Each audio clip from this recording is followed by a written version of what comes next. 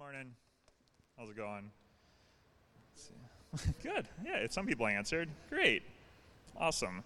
I think I know everyone here mostly. I'm Robert, part of the community, get an opportunity to preach here and there. For those who know me and have seen me preach a few times, it's already been noted that I have downgraded from the downgradable Chucks to flip-flops while preaching. I'm aware. I would like to note that I saw a billboard this week that said you can wear flip-flops to church, and I had a very Jake and Elwood Blues moment of seeing the light, and decided that I wanted to try that. So that is my justification for it, I think. We'll see. So welcome. Glad to be with y'all this morning. I'm actually okay if you do your communication cards while I'm preaching, because I'm just going to assume you're taking awesome notes about something deep that has been revealed to you through this moment, even though I assume it will probably just be drawings like my kids do on the back of them.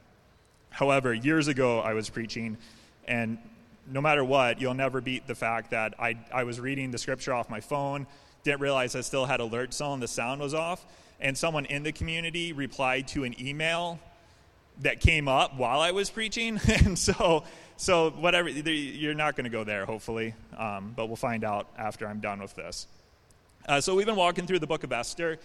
Just a refresher for those who are visiting, we go through books from beginning to end of the book when we go through them, and so that's what we're doing with the book of Esther. We're on chapter 3 this morning within that. And one of the things before I get into this, because as you go through a book like Esther, there's a lot of text that gets read when we break it up chapter by chapter, and there's going to be another moment this morning that a large portion of text gets read, and myself included. If y'all aren't this way, great, but we've been really formed lately over the last handful of years in a very TED Talk-esque society of like compound quick. Even when you read articles online, before you click on it, it tells you this is a 2-minute read or a 3-minute read or a 4-minute read. And I feel like we've even gotten to a point where if it says 5-minute, we're like, we're done. That's, that's too long. So I just want to encourage y'all as we keep going through this series to engage it, to press into we got a couple more verses here. And I'm saying that because I've had to learn that for myself as well and be reconditioned into that. So just a heads up for y'all. So Esther, we're going to be getting into chapter 3, but just a little review before we start and read Esther 3. Like I said, we're doing this chapter by chapter through the book of Esther through summer. Last week we were in Esther 2. A couple of just things to have in the forefront of your mind as we go into this. We are introduced to the king's search for a new queen. The character of Esther and Mordecai are introduced, and both of these characters experience major happenings. The two biggest things is Esther becoming queen and Mordecai discovering and foiling a plot to kill the king. And these next verses happen on the heels of these events. And so I'm going to read Esther 3, pray for us, and then we will dive into our message for this morning. So Esther chapter 3. After these things, King Ahasuerus promoted Haman the Agagite, the son of Hammedatha, and advanced him and set his throne above all the officials who were with him. And all the king's servants who were at the king's gate bowed down and paid homage to Haman, for the king had so commanded concerning him. But Mordecai did not bow down or pay homage. Then the king's servants who were at the king's gate said to Mordecai, "Why do you transgress the king's command?" And when they spoke to him day after day, and he would not listen to them, they told Haman in order to see whether Mordecai's words would stand, for he had told them that he was a Jew. And when Haman saw that Mordecai did not bow down or pay homage to him, Haman was filled with fury. But he disdained to lay hands on Mordecai alone. So as they had made known to him the people of Mordecai, Haman sought to destroy all the Jews, the people of Mordecai, throughout the whole kingdom of Ahasuerus. In the first month, which the month of Nisan, in the 12th year of King Ahasuerus, they cast pur, that is, they cast lots, before Haman day after day, and they cast it month after month, till the 12th month, which is the month of Adar.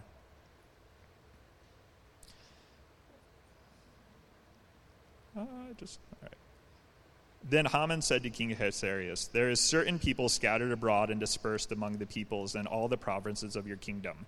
Their laws are different from those of every other people, and they do not keep the king's laws, so that it is not to the king's profit to tolerate them. If it pleases the king, let it be decreed that they be destroyed, and I will pay 10,000 talents of silver into the hands of those who have charge of the king's business, that they may be put into the king's treasures." So the king took his signet ring from his hand and gave it to Haman the Agagite, the son of Hammedatha, the enemy of the Jews. And the king said to Haman, "The money is given to you, the people also, to do with them as it seems good to you."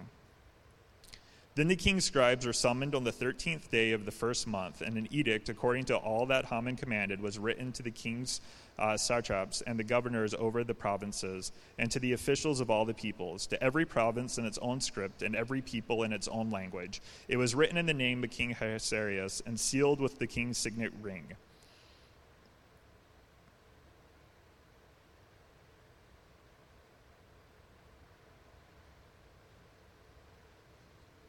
Letters were sent by couriers to all the king's provinces with instructions to destroy, to kill, and to annihilate all the Jews, young and old, women and children, in one day, the 13th day of the 12th month, in which in the month of Adar, and to plunder the goods. A copy of the document was to be issued as a decree in every province by proclamation to all the peoples to be ready for that day.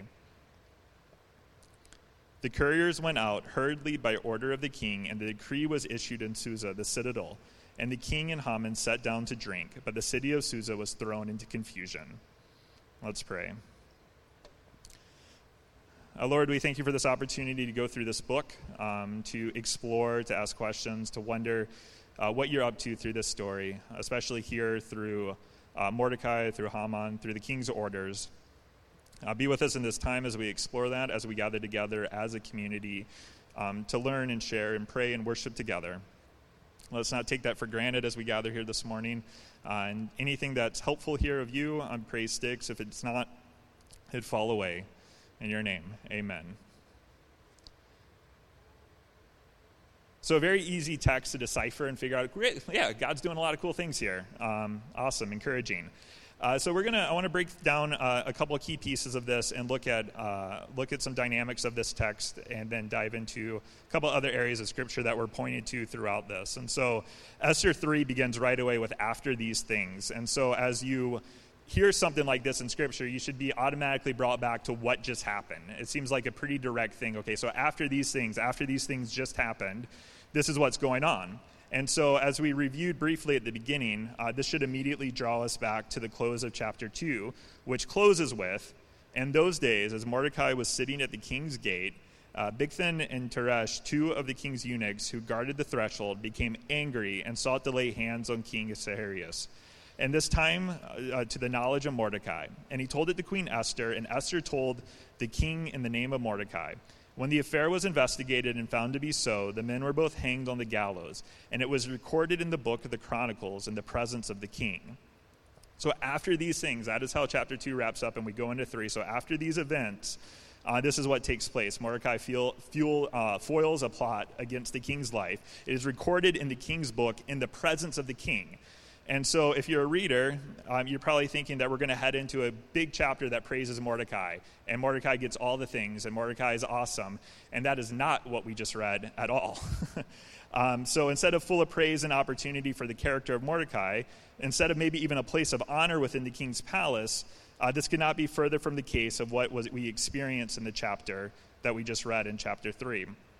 Instead, we are introduced to a character named Haman the Agagite, whose name and throne is set above all others by the power of the king.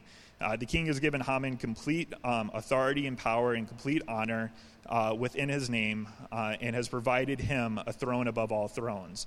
And with this honor, it's expected, as you come across Haman and Haman comes across you, that all in his presence would bow and pay homage. But Mordecai refuses to do so, as we see in what we just read. He refuses to do such a thing. And now it's unclear if Haman actually notices that the first time, but then it's brought to his attention, like, hey, this guy is not bowing down to you. And so what Haman experiences when he learns that and then actually sees it for himself, he is enraged. Not only at Mordecai's action, but then in this revelation that Mordecai is a Jew. So Haman takes the next obvious step and doesn't just want to retaliate towards Mordecai, but sets in motion a complete elimination of Mordecai's people.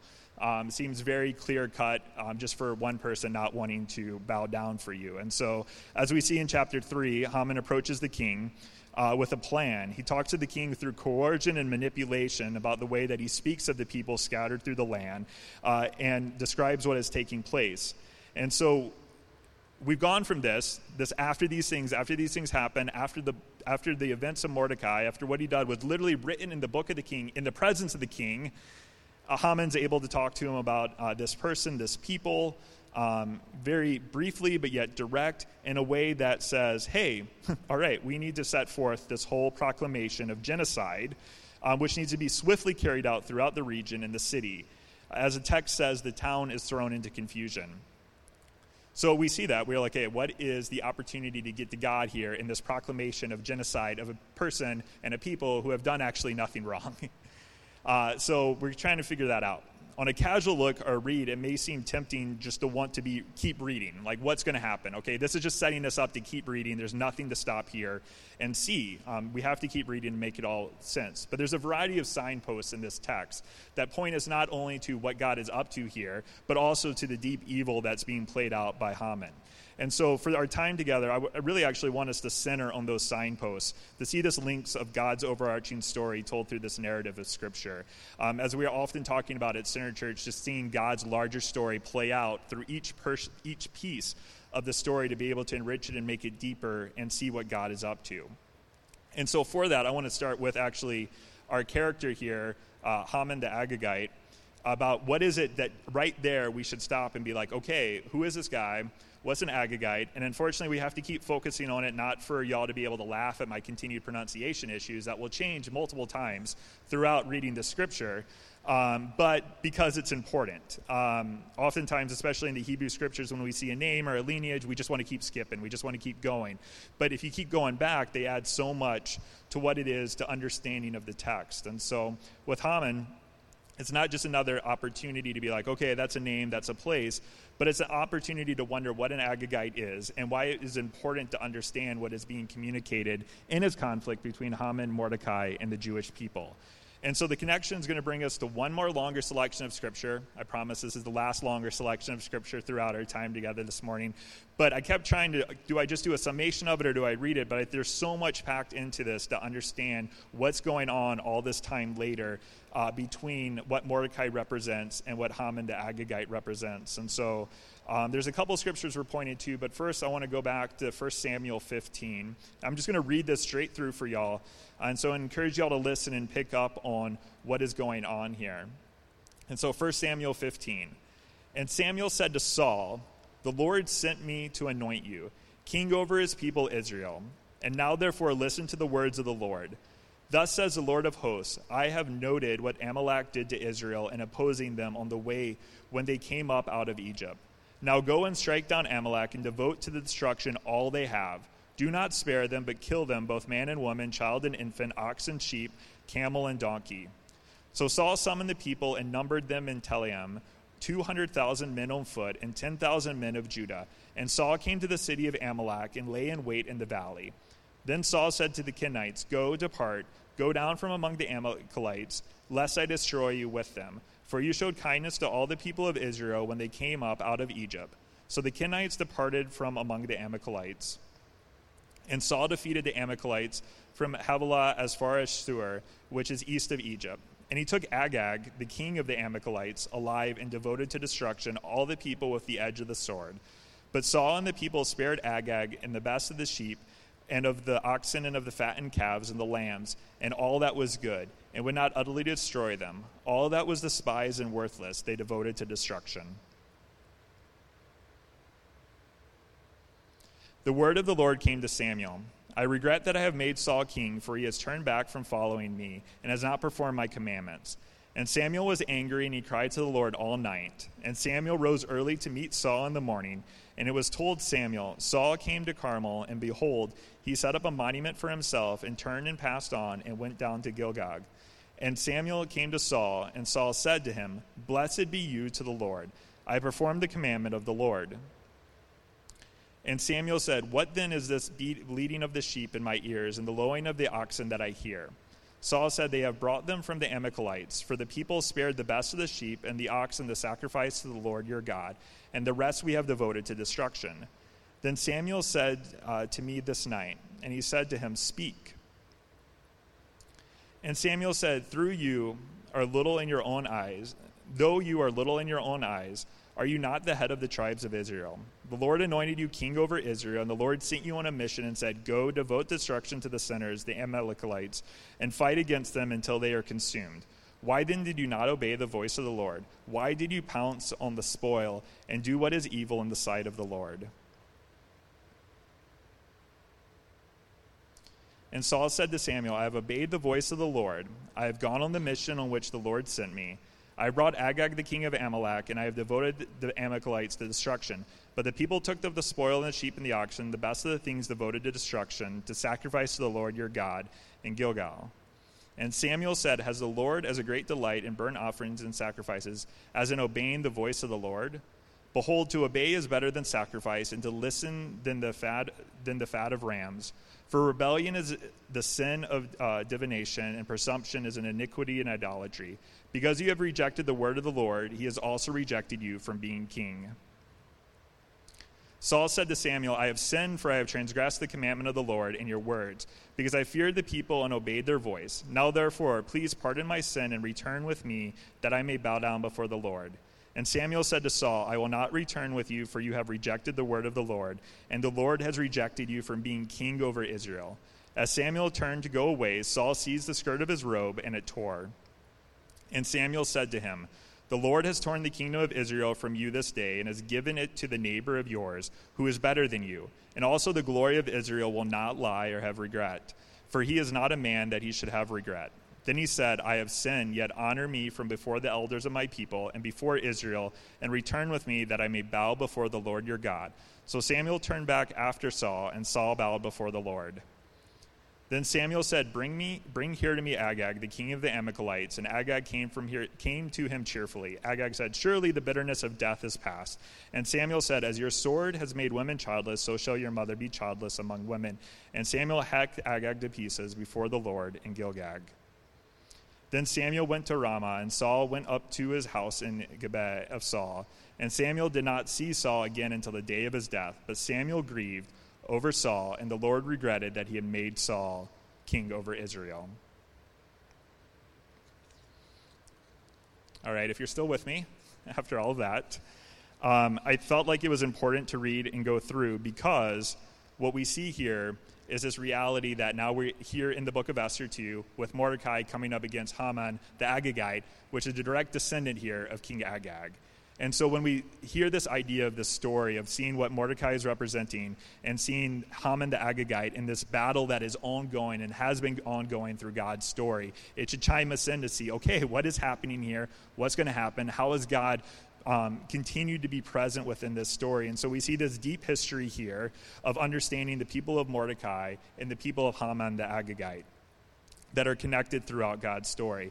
And so when we hear Haman the Agagite, we shouldn't just stop and be like, okay, let's just keep going, but we should be pulled back and to see, okay, we don't know what's going on in here in Esther 2. We don't know how this is going to play out, but God has continued to lay the foundation of his story throughout Scripture and between the people that are representing this ongoing evil that Haman is a picture of against the people of God, and how God has continued to make straights. And so this isn't just a little feud that is happening. You can see that this actually led all the way to Saul losing the throne, to Samuel lamenting and regretting that, and God's feelings towards this relationship with the people. And it keeps going throughout Scripture as well. And so if we keep going back in Scripture to understand this role, throughout 1 Samuel, we kept hearing of these people, the Amalekites, which Agag is their king. Again, Agag being, Haman the Agagite being a descendant of King Agag. So we see that not only in this individual story here with Saul and Samuel, but we hear that God also has a larger story with the people of the Amalekites, which in Exodus we hear more about. And so not only do we have this relationship between Haman the Agagite and King Agag, which connects to God's larger story with Samuel and Saul, we also, if we keep going back to the book of Exodus, in Exodus 17, 14 through 16, we hear about God and the Amalekites and what he has planned for them throughout their history. And so Exodus reads like this, Exodus 17, 14 through 16. Then the Lord said to Moses, "Write this as a memorial in the book and recite it in the ears of Joshua, that I will utterly blot out the memory of Amalek from under heaven." And Moses built an altar and called it the name of the Lord is my banner, saying, "A hand upon the throne of the Lord will have war with Amalek from generation to generation." And so when we take time to see this, it helps us see that the story that's getting played out in Esther 3 isn't just a standalone story. It's not just a standalone story even in the book of Esther, but it's connected throughout stories throughout Scripture. And so when we see that, we should be brought into God's ongoing story that roots the readers not only in God's promises and work that has been but is being done. And so when we see something like, okay, Mordecai foils this plot, he should be rewarded, and then we transition right to a next chapter where none of this is happening. We might be thinking like, okay, what is God up to? What is going on? What is happening? This has to happen. But instead of turning the page, continuing on in Esther to find out, okay, what happens? Let's get to the good part, how that is. We should be reminded that God is not unaware of what's going on. That God is not unaware of his promises to God's people, that God is not unaware that even though the circumstances look horrendous right now, even though the circumstances look unfair right now, look unjust right now, God has not forgotten the promises to his people. God just didn't work then in these earlier books with these relationships. God is continuing to work now. And so each opportunity as we go through this story, as we go through this book, is an opportunity to be looking for these signposts that are continuous not only to point us to God's larger story, but to remember us, to root us in the heaviness of what we are experiencing, to recognize that we might not see a way out of this chapter. We don't know what the way out right now is for Mordecai and the Jewish people, but we should be able in those moments, whether this is as we're looking at the people of Scripture that are experiencing this, or as we're looking at in our own life, recognizing the way that God has sustained and promised throughout that. And so that doesn't mean it's always going to be roses and flowers, but it's going to be in these dark, lonely times in a collective reality that we need to be able to look for these. And Esther 2 is a great example of that, to be rooted in this unknown where a flat-out genocide is being proclaimed throughout a people and being like, okay, wait, what do we cling to in this moment? Esther 2 is full of things for us to be reminded of and cling to. There's one last signpost I want to look at before we make a few other comments and keep going with our time looking at Esther 2. And the last signpost of that comes here at the end of Esther, in Esther chapter 3. And so as we talked about when we read it, Haman was able to convince the king to send out his orders, to sign the orders with his ring, to have them swiftly translated in multiple languages, to have them couried throughout. And this is before mass email, right? So this takes effort, this takes time, this takes a lot of people to make this happen. And at least for its time, it happened swiftly. And so where did that proclamation for destruction and death end up? So Esther 3:13 tells us that letters were sent by couriers to all the king's provinces with instruction to destroy, to kill, and to annihilate in one day, the 13th day of the 12th month, which is the month of Adar, and to plunder their goods. Now, obviously, a lot of y'all probably grew up in contexts where we can get overzealous and overexcited about dates and numbers and ideas.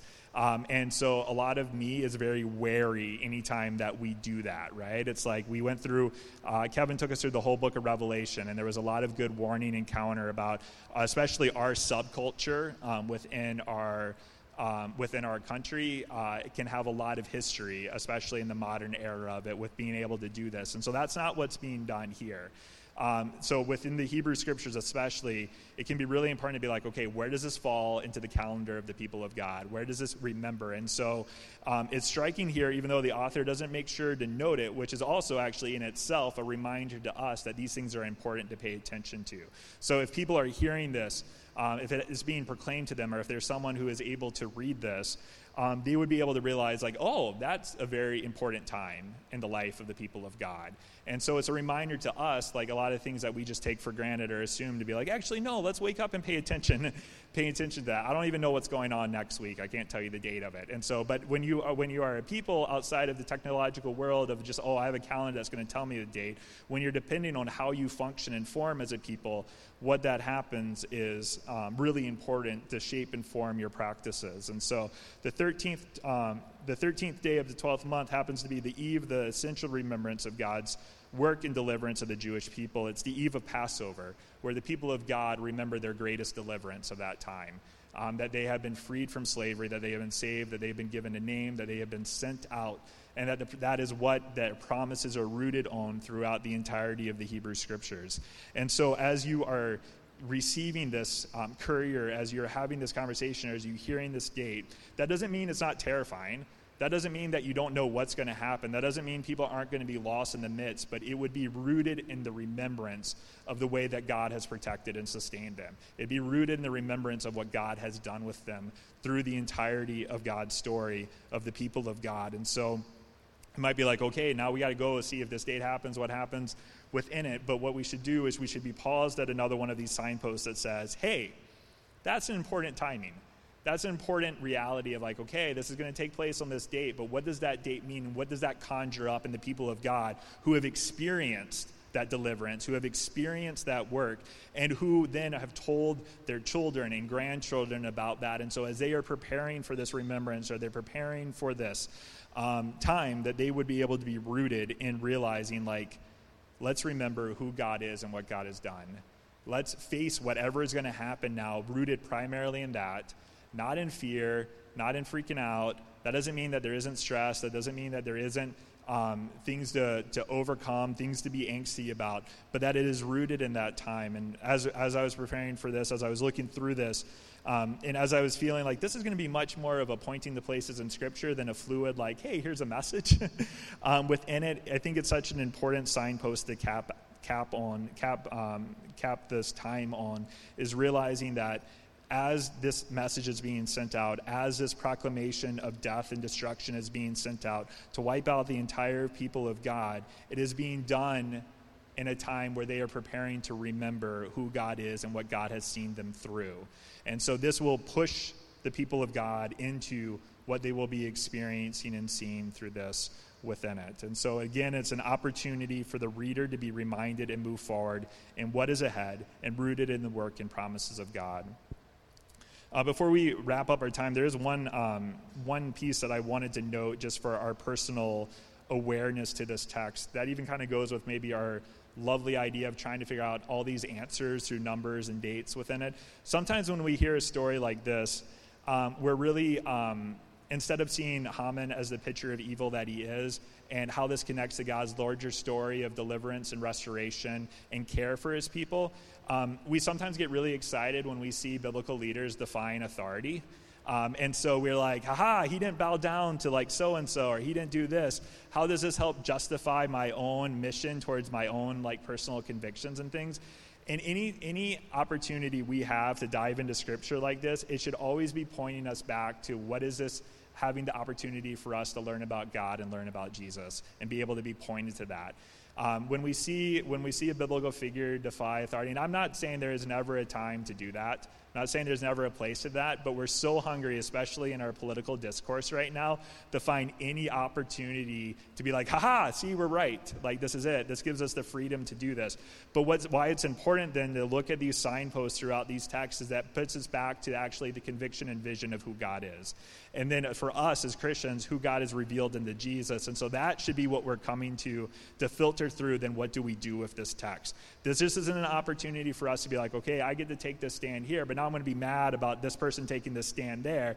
And so it provides us an opportunity to check ourselves, to check our motives, to check our things. If we're so excited just to jump up and be like, all right, we want to defy this and throw this down. If it's more about our own political, social, or cultural convictions and not actually about the vision, mission, and gospel of Jesus Christ, then it's probably more about us, and we are excited to be given permission to what we want to get permission to do. And so there's a lot of, this is not new to our history as a people. It's just very ripe right now of looking for justification in a way to be able to actually, in a way, give our own political, social, cultural convictions the seal of the king's ring, right? We're so hungry for that as a people, which is why when we approach texts like this that seem daunting, scary, confusing, it's so important to be like, how does this fit in God's larger story? What is it that is getting us to here within it, and how does that root us in that versus our own fears, our own insecurities we are so bombarded by right now on the news, on social media, in our world. And so this should be a reminder of where we root ourselves in. And so one of the ways that we always wrap up our time together is with gospel application. And one of the things that we want to do, and we never want y'all to do, is to go out and leave here with, like, here's my list of things to do. Like, this is what I got to go do now to do this. I was sitting in the library the other day while the kids were finishing up checking out books, and I was reading through some books I got. And someone who made no eye contact with me at all, didn't really say anything to me. I had my book open, and they just dropped the track in my book while I was reading. And that's not really a way to show the love of Christ to me, by the way, so please don't interrupt my book reading with that. And I grew up in a time and era of evangelicalism where that was a normative thing, and they weren't already very helpfully done. This should not be seen as like a critique or pushback against evangelizing, but there are helpful ways or not. But I was so shocked when I opened that up. It was literally just a list of things to do. And then finally, there was like one sentence at the end about like accepting Jesus as your personal Savior, and I was like, that's a lot to do. And it was like 18 points like throughout, and I was very overwhelmed by it. And so all of that to say, we want to not give you this list of things to do. We want to remind you what God has done and have yourself be rooted with that. And I think two of the things, though, you might say, oh, these are pretty generic. But the reality is a lot of gospel reminder is generic. It is what we need to continuously be reminded of. And so I think as we look through this story of Esther chapter 3, what it points us back to throughout Scripture, what's it roots us in, it's its invitation to remember what God has done. There's a lot of circumstances that we are up against collectively, individually. There's a lot of things that are going through that I don't know, that maybe people here don't know, good and bad, and in the middle. And in those, there's an opportunity to remember what God has done. That does not dismiss the concerns, the questions, the angst.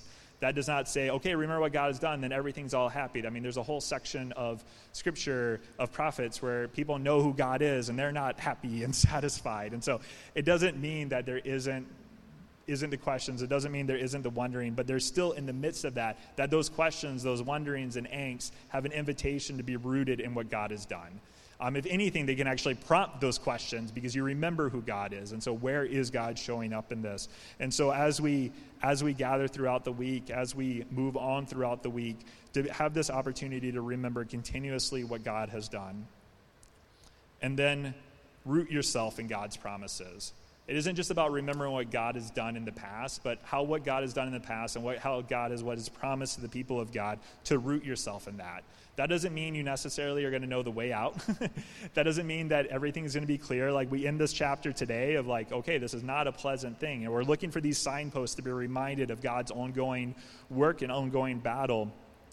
But as they do that, as these people are coming up against these couriers with this horrifying message, is being provided in an opportunity of them that they are already remembering what God has done and what God has delivered for them, and to root yourself in those promises. I know it's much easier said than done.